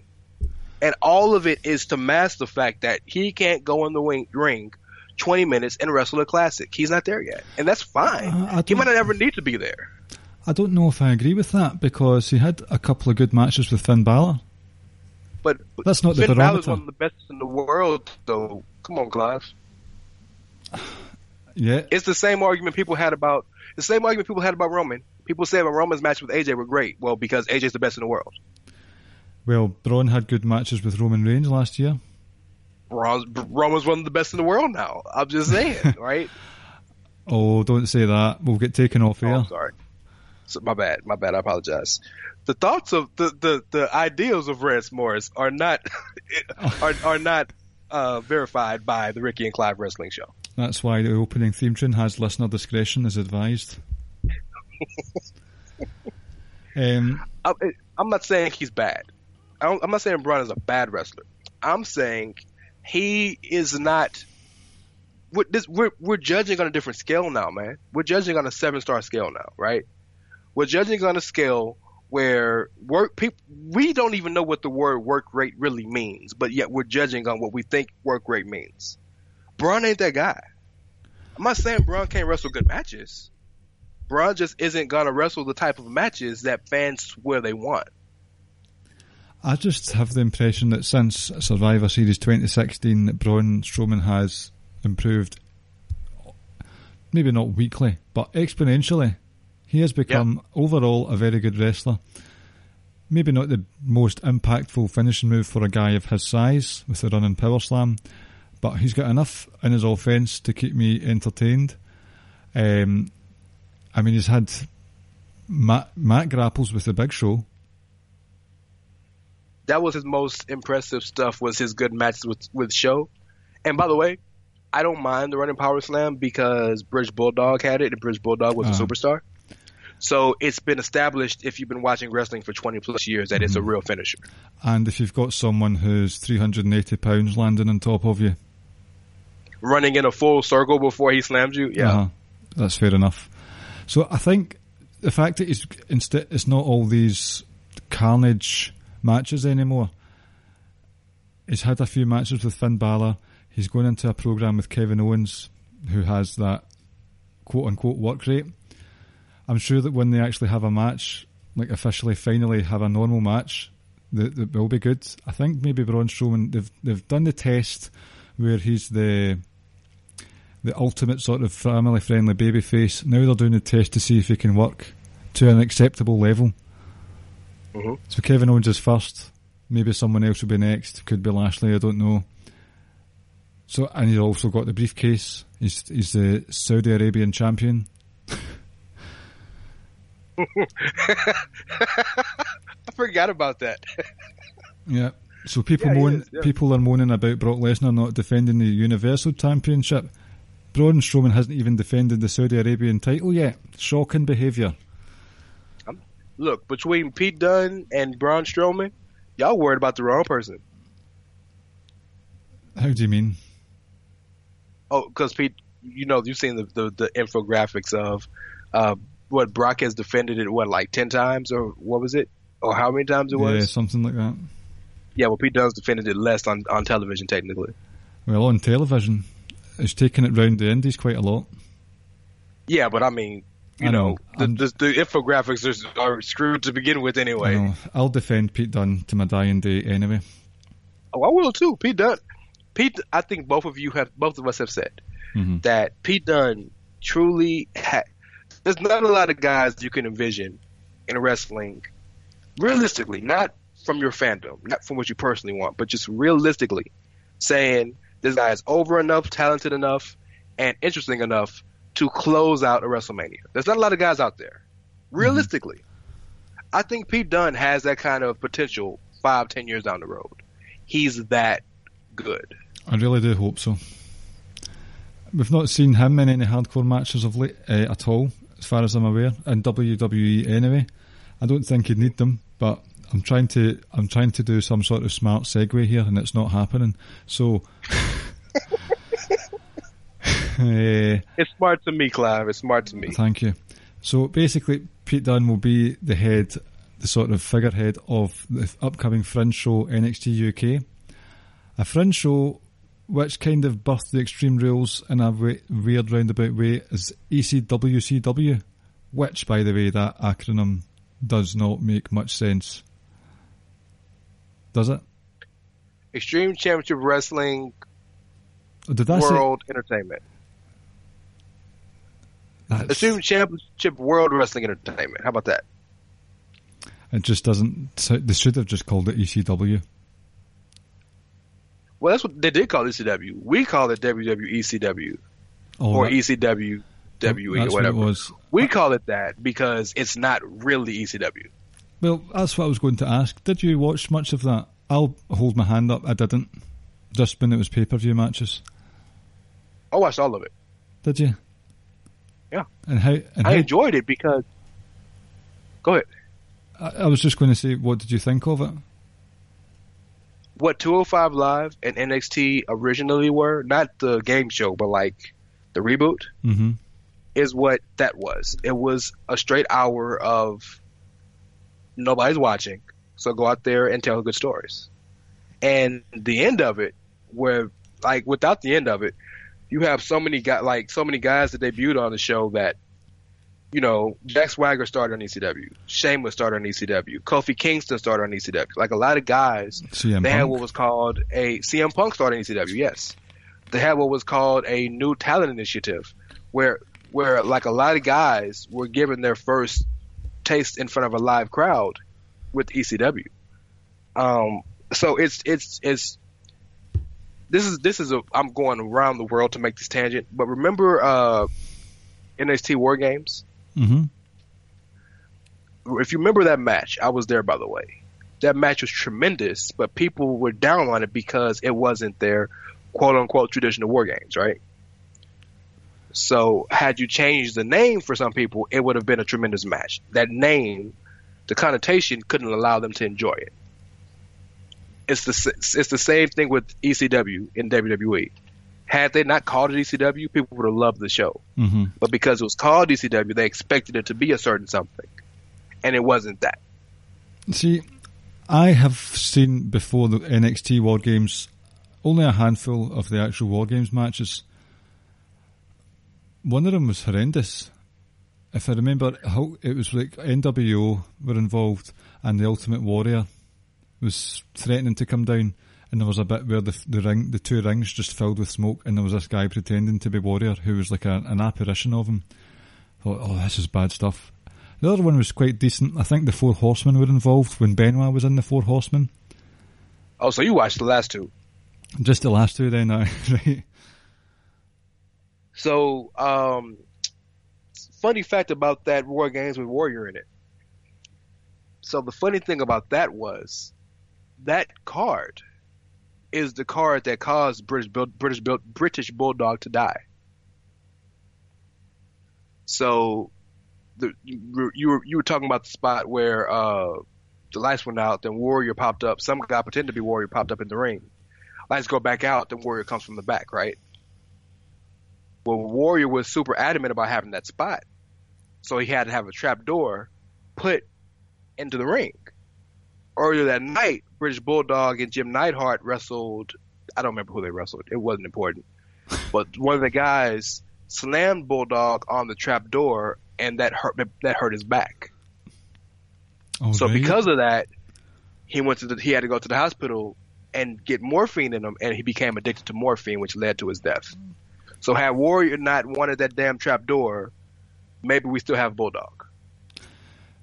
And isn't it ironic that I've nearly broke into song there again, guys? Isn't it ironic? Don't you think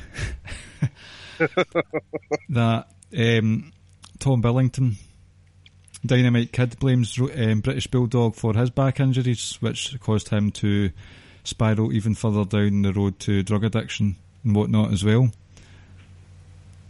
Talk about two sad stories, man. God, both of them. Yeah, God, two terribly sad stories. Okay, so let's. But talking about the War Games real quick, it kind of falls into line, right? I would say anything that's gimmick and has weapons involved, it's up for I mean, we've had discussions about Roman Reigns tonight, so anything's game. Me and you just kind of, to use a term I used on another show I used to be on, we kind of go down the rabbit hole. Mm-hmm.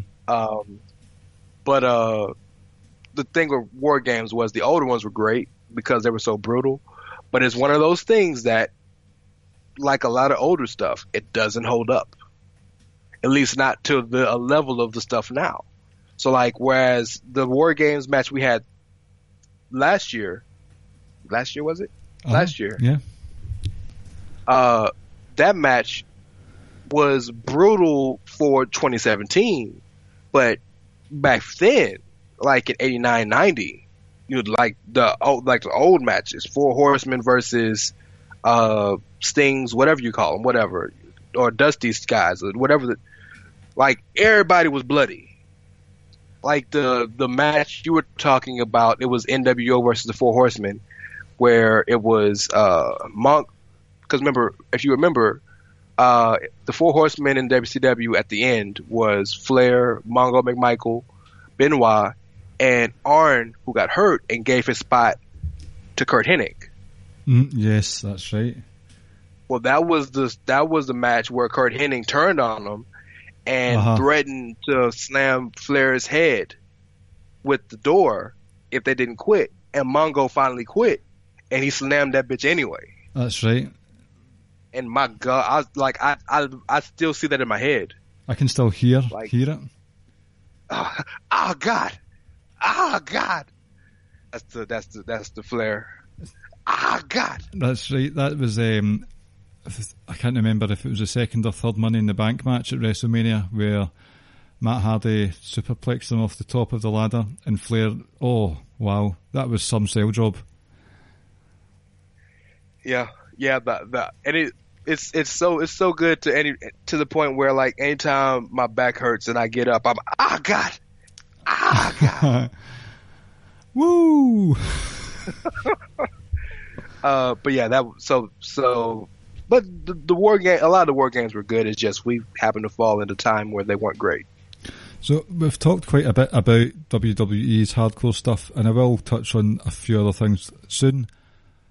How would you think, especially in the Nitro era, how did WCW do with their hardcore gimmick matches? Were you a fan of them? Because I know you watched WCW. They were fun for this one reason. They truly knew it was bullshit. Like they didn't even treat it as serious. Right. They just completely said, y'all go out there and just have just do whatever. Norman Smiley was the champion, right? That was their match for Crash Holly. Yeah. Norman Smiley was. Go ahead. I was going to say Norman Smiley would have fit in well in the 24/7 hardcore title rules. I can't believe we've made it this far and we've not mentioned that. See if Ricky was on this, he would have said it before the introduction. That was some fun stuff. Well, let me say this real quick when we move on to that. Yeah. When they really started taking the hardcore championship seriously, quote unquote, was when the Cat was the general manager, and he changed all the rules for every match. So what he made every hardcore match start in the back and have to make his way to the ring, and that's when Smiley was like really, really like the king of the hardcore division. And so he would come in, he would always have like a football helmet and like football pads and like lacrosse pads. And they called him Screaming Norman Smiley because he was always screaming, running from everybody. And this is how serious they took hardcore wrestling. When Sandman signed with WCW, his name was Hack. You know what the term hack is, right? Someone who does brutal tackles in sports? No, I'm not. It means something else over here. A hack is like, oh man, you don't know what he's doing. He's nothing. He's trash. He's garbage. Ah, right, yeah. He's not good at his job. So, but his name was the Hardcore Hack. Oh. They didn't care at all. They did not care. So yeah. It was fun though. But didn't also Terry Funk nearly lose an arm when a horse nearly kicked him in a stable? God, the matches, or what about the bunkhouse brawl that Finlay almost got blown up because just the stuff that they did didn't make no sense, man. I don't know if this was a hardcore title match or just a hardcore match, but remember Johnny the Bull Stamboli? Not off the top of my head, no. He was part of the Mamalukes with Big Vito, and he was super. If you watch TNA, he was Relic. Oh, okay, never mind. Yeah, Oh, okay, you do remember. I remember the name Relic. So he was really physically talented in terms of he like could jump and had was really like athletic. This fool wanted to do a springboard off the top rope from in the ring, springboard off the top rope to a leg drop to somebody on the floor. And people were like, that's stupid. Don't do that. He did it anyway and broke his tailbone. Right. Just the things, like, yeah. I don't even know, bro. Speaking of broken tailbones, I think this is the right match. and this is another one where listeners might be thinking, why hasn't this been mentioned yet? Kurt Angle and Shane McMahon, King of the Ring 2001. So you know what's crazy? We haven't talked about that match yet. Why? That's my favorite match of all time. I thought your favourite match was Angle and HBK. No, that's the best match to me of all time. Oh, right, in terms of quality, right? Yeah. But my favorite match in terms of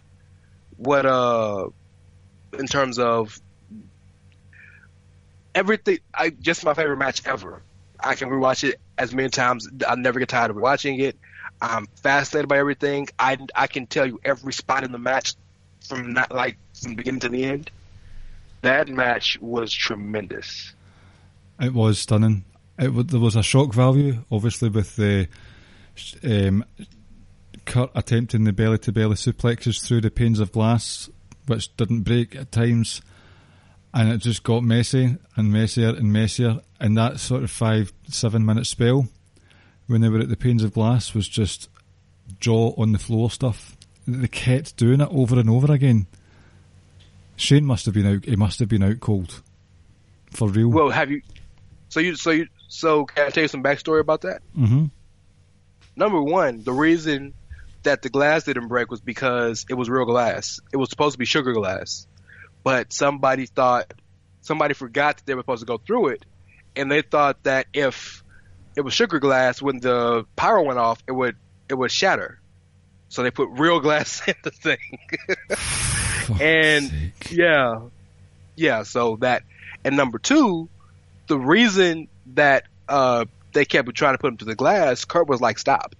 And the entire time Shane was like, you can't put me through? What's wrong with you? Are you a punk? Like, Shane was talking shit to Kurt. Was he? To get him to throw him through. That's why finally when Kurt said just throws him through face first, like Shane pissed him off. Finally. Yeah, man, it's the story behind that match is great. Yes. Like, they have a remember the old show Confidential? They have a full on story of them two sitting and talking about that match. And they talk about how Vince almost came out and stopped it because he was like so terrified. Mm-hmm. Like, Vince was going to literally just say, forget wrestling, forget that this is scripted, this match is being stopped. Uh-huh. And, man, but yeah, it was tremendous, man. Oh, it was excellent. As you have said, I could watch that over and over again. It is one of those ones as well where I think there is a story that helps the match.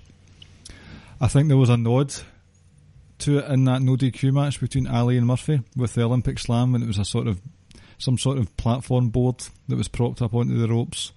That's what the superplex off the steel steps last night reminded me of as well. So I thought that was a nice nod. Absolutely. And then Kurt Angle's a monster because Kurt Angle wrestled 2 matches earlier that night, right? Yep. That was his version of Bret Hart in King of the Ring 93. Obviously, he got put out of the King of the Ring due to help from Shane, Edge, and all that stuff. But that was what a night that was for Kurt Angle. Fantastic. And that was just. So. That was sorry. No, go ahead. I'm sorry. I just want to say that was just after his world title run. And then he had a program with Benoit, and then after that it was Shane McMahon, and then after that he was back in title contention. What a 2001 Kurt Angle had as well. Oh man, that Kurt Angle became a superstar in like 3 months, and then became like a Hall of Famer in a year. Like, that's unheard of. Those are the reasons. They're obviously later on. Sorry, on you go. No, I'm sorry. Obviously there are some classic matches later on in his career, but those first couple of years, and bear in mind in 2000 I kayfabe hated Kurt Angle, but by the end of 2001 this guy was an absolute hero, and he remained my favourite for a long time after that. I still remember him winning the WWF quote unquote title in Pittsburgh over Stone Cold, and then putting him on the shoulders and stuff, and his family coming in the ring. Uh-huh. Like, that was one of the, because remember, Kurt had been heel for most of the build up to that match until like right before that match started. Because that was all around the Austin invasion was so angle. good. That was all around the invasion angle as well. Yes, it was. Because Kurt went right back to heel again. But yeah, man, God, Kurt was tremendous. What I was going to say was, since we're in 2001, we might as well go ahead and hit the 24/7 rule real quick. Yes. Go ahead, man. Hey. All right. Look, Ricky would be mad at you, not me. That's true. I thought you were going to go off there. Not go off. I mean, go on about it. Well, let me tell you about the 24/7 rule, brother. No, I loved it. It was great television. Uh-huh. You know, there's a place for comedy in wrestling, right? There's always a place for it. I think when wrestling was at its best, in terms of most enjoyable, there was something for every portion of the card. Uh-huh. And it still is now, but it was really defined back then. So, you know, you had these really, really serious and heavy major stories, and you had these really interesting mid-card stories, and you had your guys who just want to go out there and work and show how great they were in the ring. And then you had Crash Holly and Steve Blackman and Big Boss Man and Hardcore Holly and all these guys who were just out there willing each other for fun. And the headbangers chasing Crash Holly to amusement park, and you know, and referees pinning guys while they're asleep, and that's probably stuff, there were two pinfalls that were absolute genius in that 24/7 time zone. Was when Gerald Briscoe pinned a sleeping Crash Holly in the changing rooms, and when Molly Holly was the champion at WrestleMania 18 for a very short spell before she ran. And see those sort of half and half doors you get, the barn doors that cut in half? Christian slammed it into her face and won the hardcore title, and then he ran away. And then he was packing his bags, and Maven came and attacked him and won the hardcore title. But then Maven drove away in Christian's car. And as you remember, WrestleMania 18 was when that was when Christian was still doing the crybaby gimmick, mm-hmm. and he had lost to DDP earlier that night. That's right, and threw the fit, and so he was like, "I got him, I got a title," and he's still ended up losing. It's the Good fact stuff, that Maven stole his car. That's that's pretty cool. See, on a serious note, the Hardcore 24/7 was really good because it helped sort of flesh out the filler, quote unquote filler portions of the show, as well as the pay-per-views.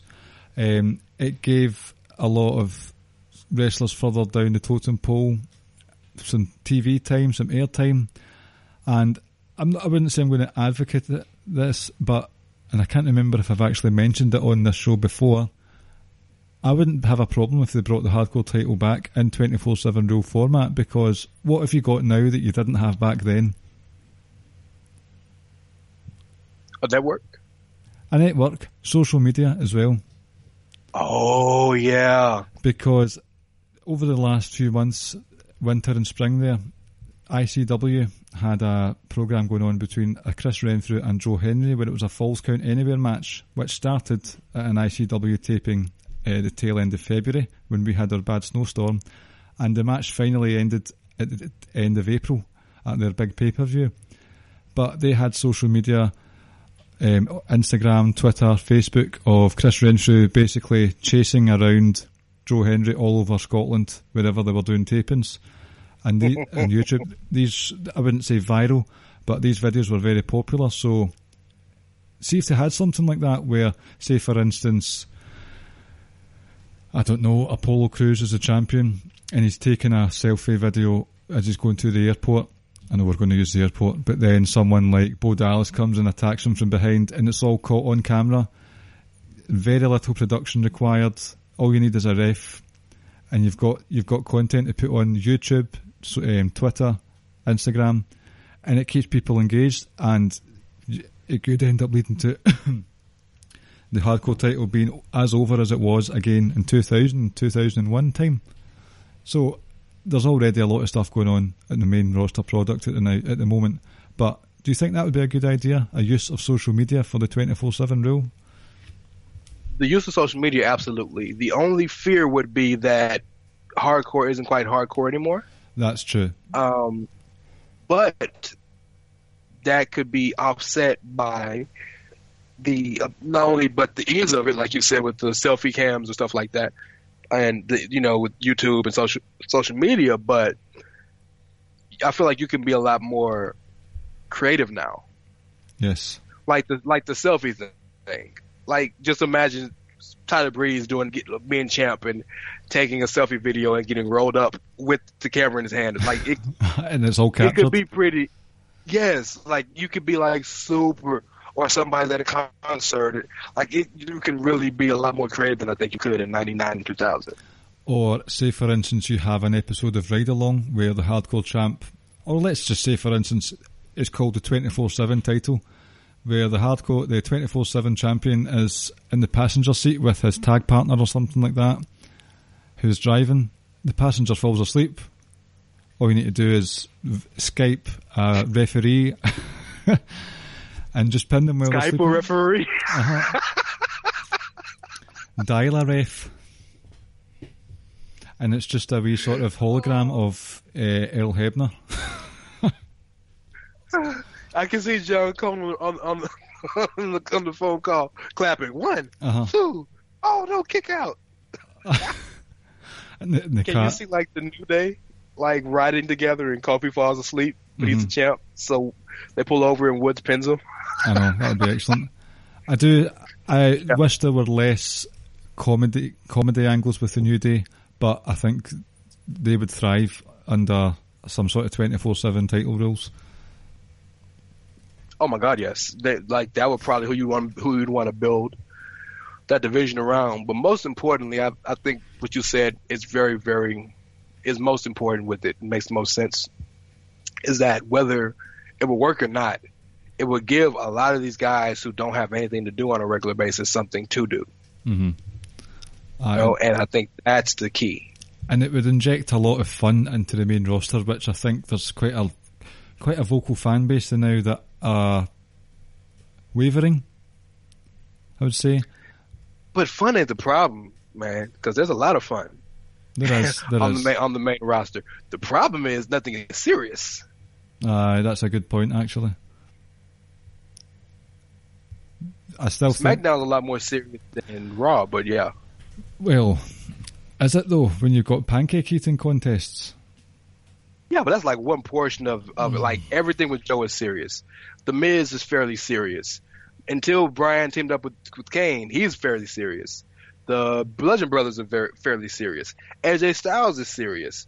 Aiden English isn't serious, but Rusev is serious. Like most of the people on that show are serious. Rusev has become serious. I think Rusev's always been serious. It's just he's a bit narcissistic and enjoys people singing his name. I think it's still going to take a bit of time for me to be sold on Rusev. As champ or as Rusev? That's right, you are a Rusev hater. That's a good point. Just as a main eventer in general. So here's the thing about that. Talent-wise, he has it. Talent-wise, he's very talented. Rusev has this innate ability to make you care about him, right? Uh-huh.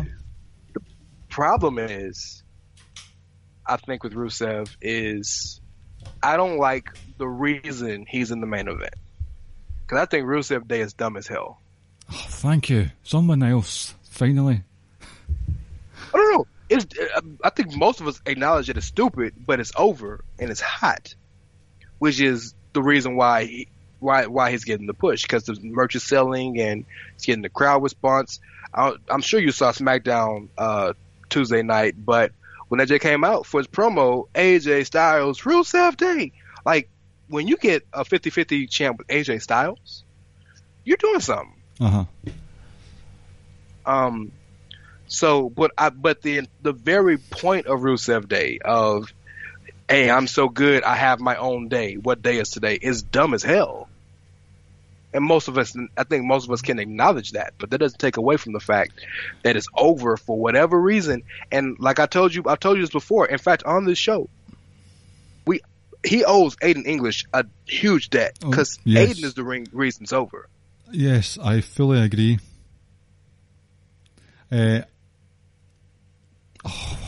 Totally forgot what I was going to say there.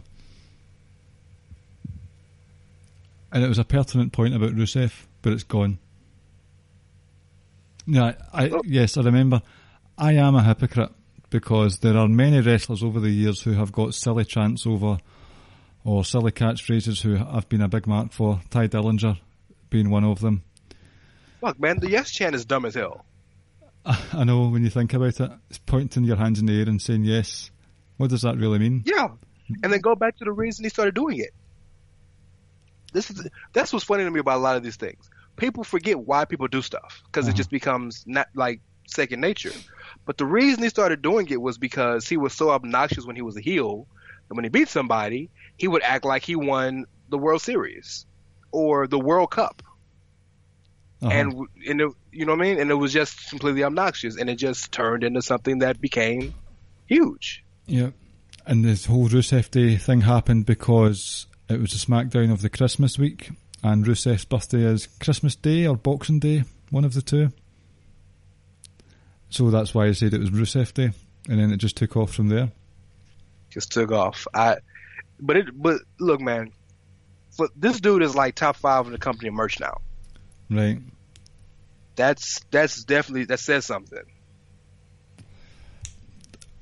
Maybe I'll change my mind eventually. Just not quite yet. So, unless there's anything else you want to cover, I mean, the genre of hardcore wrestling, there's a lot there to talk about, but I've not got anything else to add right this second. Hardcore wrestling is such a weird topic to talk about because we're only talking about WWE. If we were to talk about ECW or some of the other smaller companies now like Combat Zone or IWA Mid-South or even some of the older deathmatch fans in Japan, then we'd be here all day. But if we're just talking about WWE, I think we've covered it pretty well. Well, maybe we could do a wee ECW retrospective at some point. I do like the idea of covering the Invasion angle because that is quite ECW centric, so we can do that. But we'll come to a close soon, but we will end, as is tradition, with a nice wee quiz for you. So please allow me to splice in some music right now, unless you would like a... No, I can't, because I can't give you a live rendition because my wife's in the room and there is swearing, and I don't want her to hear me swear. Oh, yeah. Yeah. I'm just waving just now. Hi there. Right. So here we go. Hi, Mrs. Clive.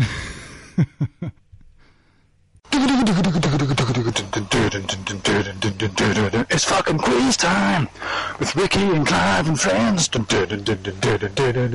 fucking WWE quiz. Okay, so I asked Rance to come on tonight, and I offered if he would like to do a quiz. So it's Rance's turn to give me a quiz tonight. I'm quite excited and apprehensive because the last time that Rance quizzed me, it was on Outsider's Edge, and I was destroyed, humiliated, buried. Well, so the first time I came on Ricky and Clive, the quiz was so ridiculous that I was like, okay, this is what I have to do to them every time I have the chance to do this. So, of course, it's hardcore themed since that's our theme of the show, Extreme Rules and whatnot. And I left it just WWE. I didn't want to be mean. I don't think it's that hard, but I didn't think the last one was that hard. Aye. But I am big on history, so I have 8 questions for you. I don't think they're that difficult, but yeah, let's give it a try. All right, you ready? Yes. Well, no, but yes. All right. Question number 1. We just talked about this tonight. WrestleMania 18. That was the only WrestleMania where the 24/7 rule was in effect. Mm-hmm. Name everybody who won the Hardcore Championship that night. Oh and I will my give you, and God. Maven started as Hardcore Champ. Maven started. It's not as bad as you think. Right, so Maven started and he finished, I believe. It was a hardcore title match between Maven and Goldust. Goldust did not win, but that was the match, and it just ended up going throughout the whole night. Right, so Maven twice, I believe, technically. Yes. Christian, Yes. Molly Holly, Yes. Hurricane Helms, Yes. And only one more person. You got it. Only one more person. I'm going to just have a random guess at Raven. Was Raven there at No. the time? No. Big Show. It was not Raven. No. Okay, that's last year's. That was the other WrestleMania where they had the absolutely classic triple threat: Raven, Big Show, and Kane. Yes. Eight. But Raven almost killed the show because he I know. he almost unplugged the show. Yes. But no, it wasn't those guys. Think at the bottom of the card. The bottom of the card in 2002. Okay. Sean Stasiak. Damn, you went to the bottom of the bottom. No, not Sean Stasiak. I'm not sure. He was a former ECW alumni. No offence to him, but Tommy Dreamer? No. Rhino? No. Oh, Mike Awesome? He wasn't there yet. Okay, let me give you one more hint. He has brothers that are also on the card. Oh, Spike? Spike Dudley. There you go. Yes. Good job. See? It wasn't that hard. Mm-hmm. Okay. Question number 2. This was a retrospective of the Extreme Rules pay-per-view, right? Yes. What was the first main event of the first WWE Extreme Rules pay-per-view? 2009. It would be too much of a giveaway if you told me the match belt. The type? The title that was on the line. Right, so... It would be too much of a giveaway. Yes, it would. I know that it was Sheamus and Triple H in a street fight of sorts, but I can't remember. It wasn't the main event. It wasn't. Right, No. so... My main event, of course, I mean traditional main event, last match of the card. Yeah. 2009. Oh, of course, it was Edge and Edge and Jeff Hardy in a ladder match. Yes, and CM Punk cashed in Yes. after Jeff Hardy won. See, this isn't that hard. It's hey, not. You just, if you know your history. that's most time my quizzes are like that. Mm-hmm. Okay, let's continue more history. What was the main event of the first ECW One Night Stand pay-per-view? There's one person. There were 2. Yeah, the first one. There's one name, I can't remember who his partner was. So it was the Dudleys versus Tommy Dreamer and... Oh, shit. No clue. The heart of ECW.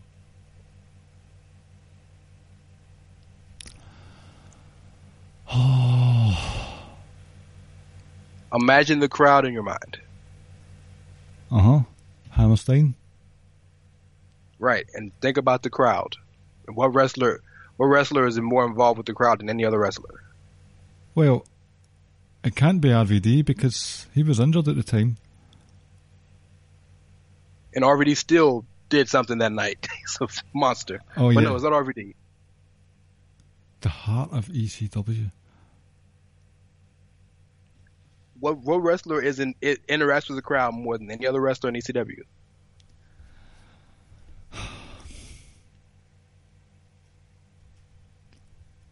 I don't know. He's a former 3-time ECW champion. If I give you any hint, it'll give it away. Sandman. The Sandman. There you go. I remember now because they came through the crowd, Metallica music. Yep. They sprung for the Metallica music that night. Sandman music. Okay, and one more history question, and then we got some more stuff. Okay, Right. They're all history, but one more main event.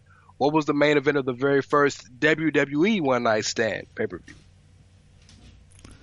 There were two of those.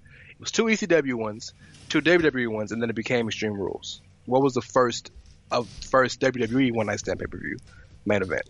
So that was 2007? 2007, yes. Damnation. Because I know in 2008 it was a TLC match between Undertaker and Edge.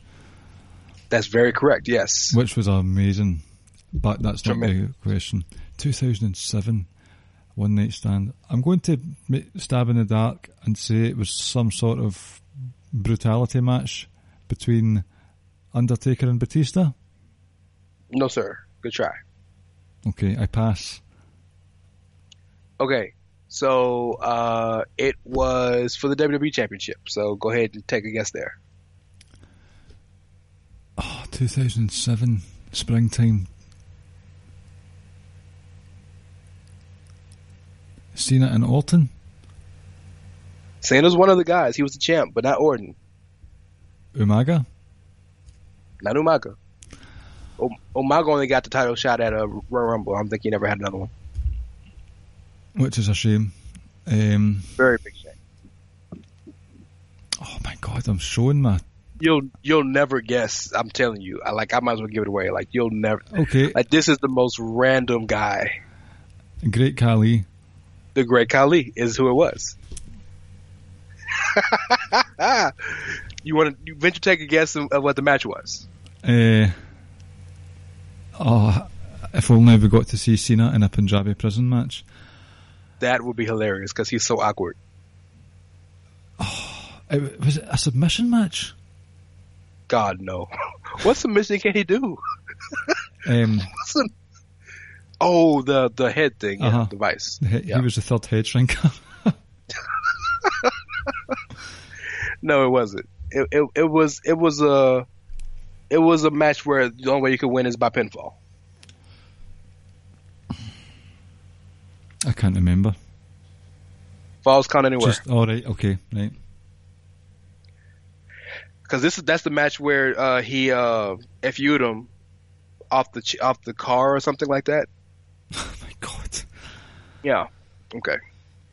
So far, you've done really well. Doesn't feel like it. Well, that's the point of a test. I'm getting decimal points right, so that counts for something. Okay. So here's the easy one. It's easy, I'm telling you. Who was the last hardcore champion?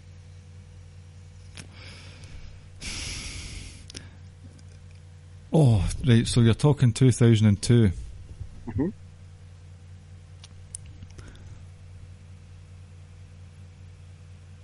Oh, shit.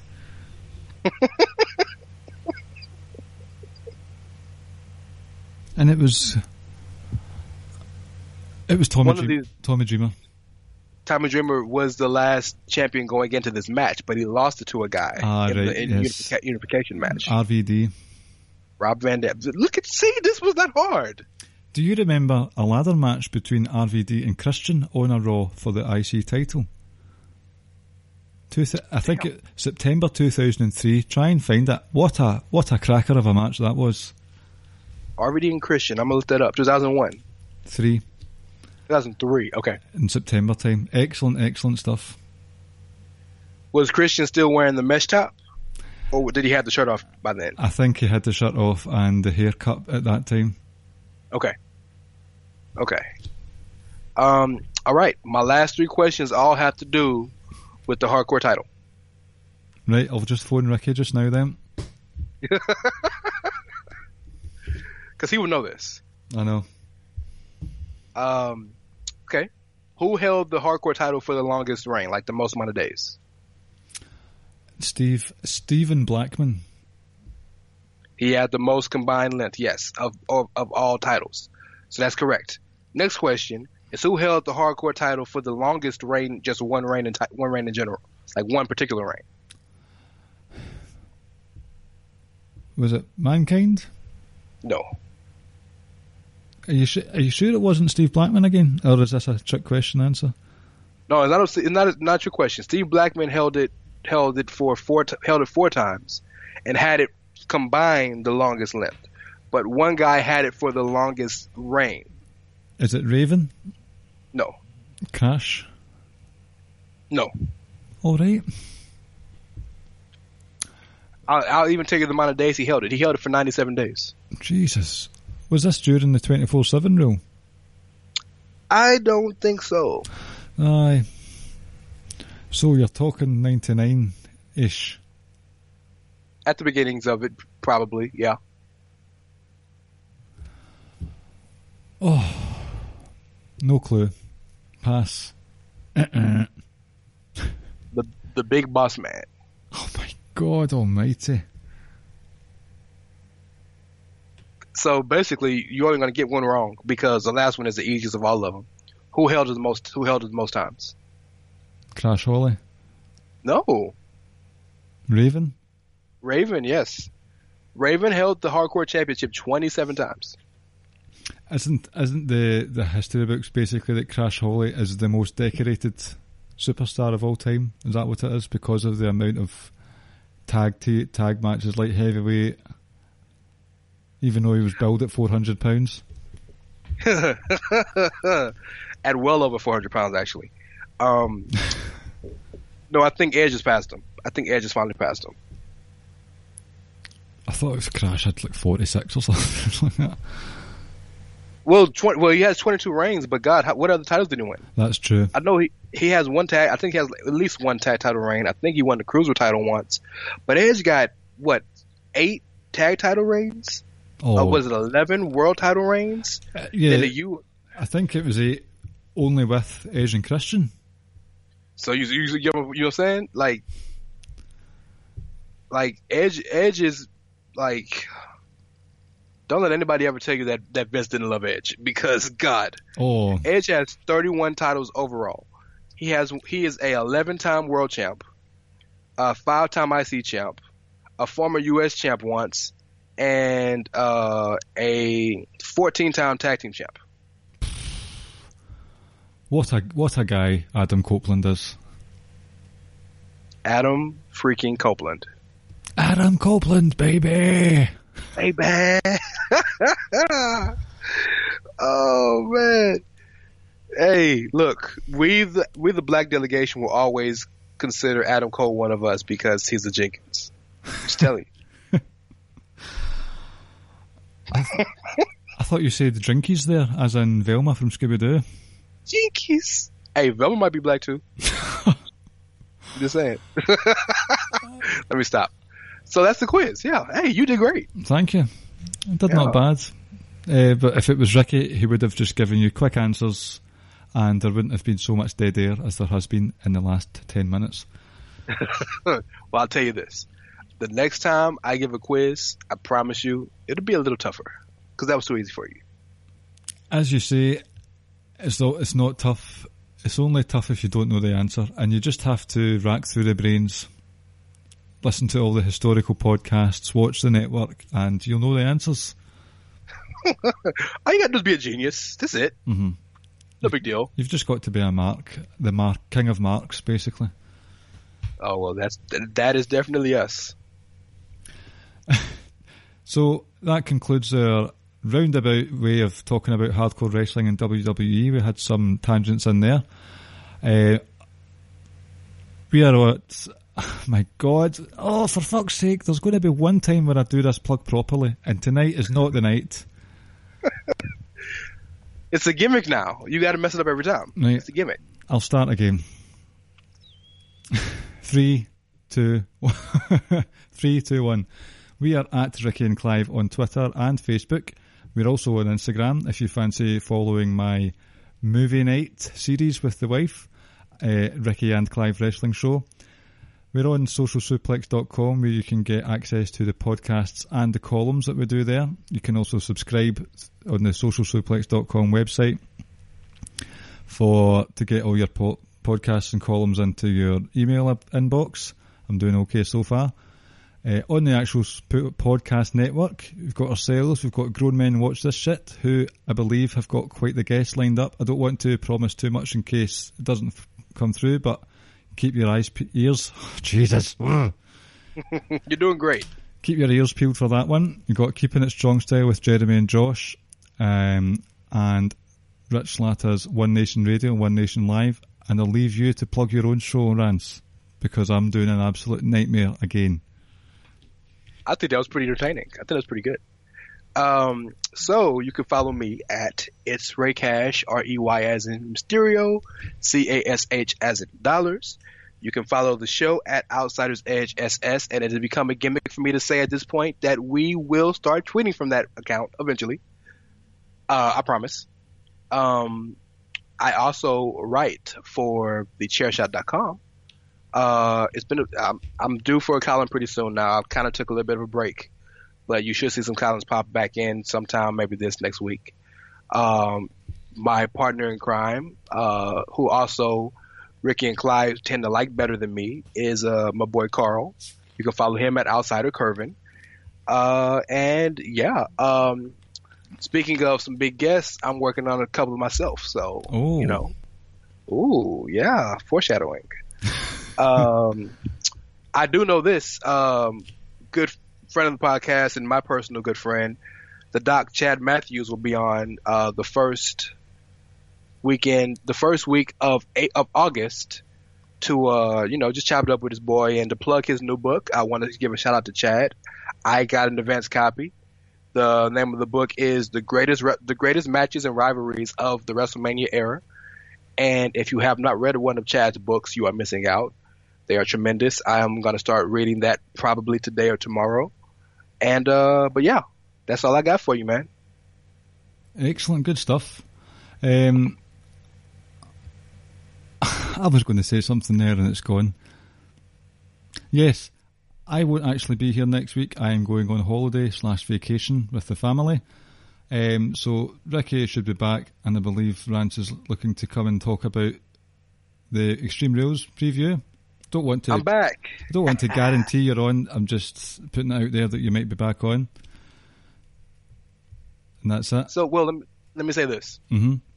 Today is our Independence Day, Americans. And we have already finally put into action plan Take Back Europe with having Meghan Markle as the future queen. So I'm doing my part in this quest to take over Scotland by taking over the Ricky and Clive wrestling show. So I have been on this week to replace Ricky, and next week I will replace Clive. And the week after that, it will be known as the Rance Presents Ricky and Clive Wrestling Show. So I just want you guys to know that I'm looking out for my country. Well, that is some bold claims from Rance McMorris there. I'm not sure if that can be allowed.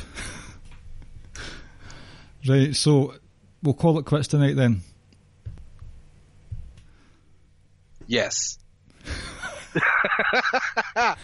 Hey, appreciate you guys listening. Take care. I will be back next week as part of the takeover. Rance McMorris takes over. He'll be wearing a kilt next week as well. Aye. It'll be a wee good time. A little good time. A little good time. We're going to get to the bottom of it. And our interview will be with the fucking Highlanders, so it will. Well, see, now, I'm going to call Noam Dar, since he don't like you two, and see if we can make this thing work. Well, thanks for letting everyone know that we failed to get a scoop. I thought it was common knowledge, my bad. You could cut that off if you want to. It's all right. Wolfgang said no as well. It's fine. Oh, thanks for listening, guys. Yes, and thank you for listening. Enjoy your Independence Day. For the rest of the world, enjoy your day. And Rance, thank you once again for coming on. Good night, and I will see you in a few weeks, but someone will speak to you next week. Bye-bye. Thank you for listening to the Ricky and Clive Wrestling Podcast. We'll see you next time. Enjoy all your favorite sports like never before at BetMGM. Sign up using code CHAMPION and receive up to $1,500 back in bonus bets if you don't win your first bet. When you register with BetMGM, you'll get instant access to a variety of parlay selection features, live betting options, and the best daily promotions in the business. And with BetMGM at your fingertips, every play and every game matters more than ever. Remember to use code CHAMPION and receive up to $1,500 back in bonus bets if you don't win your first bet. Place your money line, prop, or parlay bets with the king of sportsbooks today. BetMGM and GameSense remind you to play responsibly. See BetMGM.com for terms. 21 plus only. Virginia only. New customer offer. Subject to eligibility requirements. Rewards are non-withdrawable bonus bets that expire in 7 days. Gambling problem? Call 1-800-GAMBLER. Promotional offer not available in Washington, D.C. Say goodbye to your credit card rewards. Greedy corporate mega stores, led by Walmart and Target, are pushing for a law in Congress to take away your hard-earned cash back and travel points to line their pockets. The Durbin-Marshall credit card bill would enact harmful credit card routing mandates that would end credit card rewards as we know it. If you love your credit card rewards, tell your lawmakers, hands off my rewards. Tell them to oppose the Durbin-Marshall credit card bill.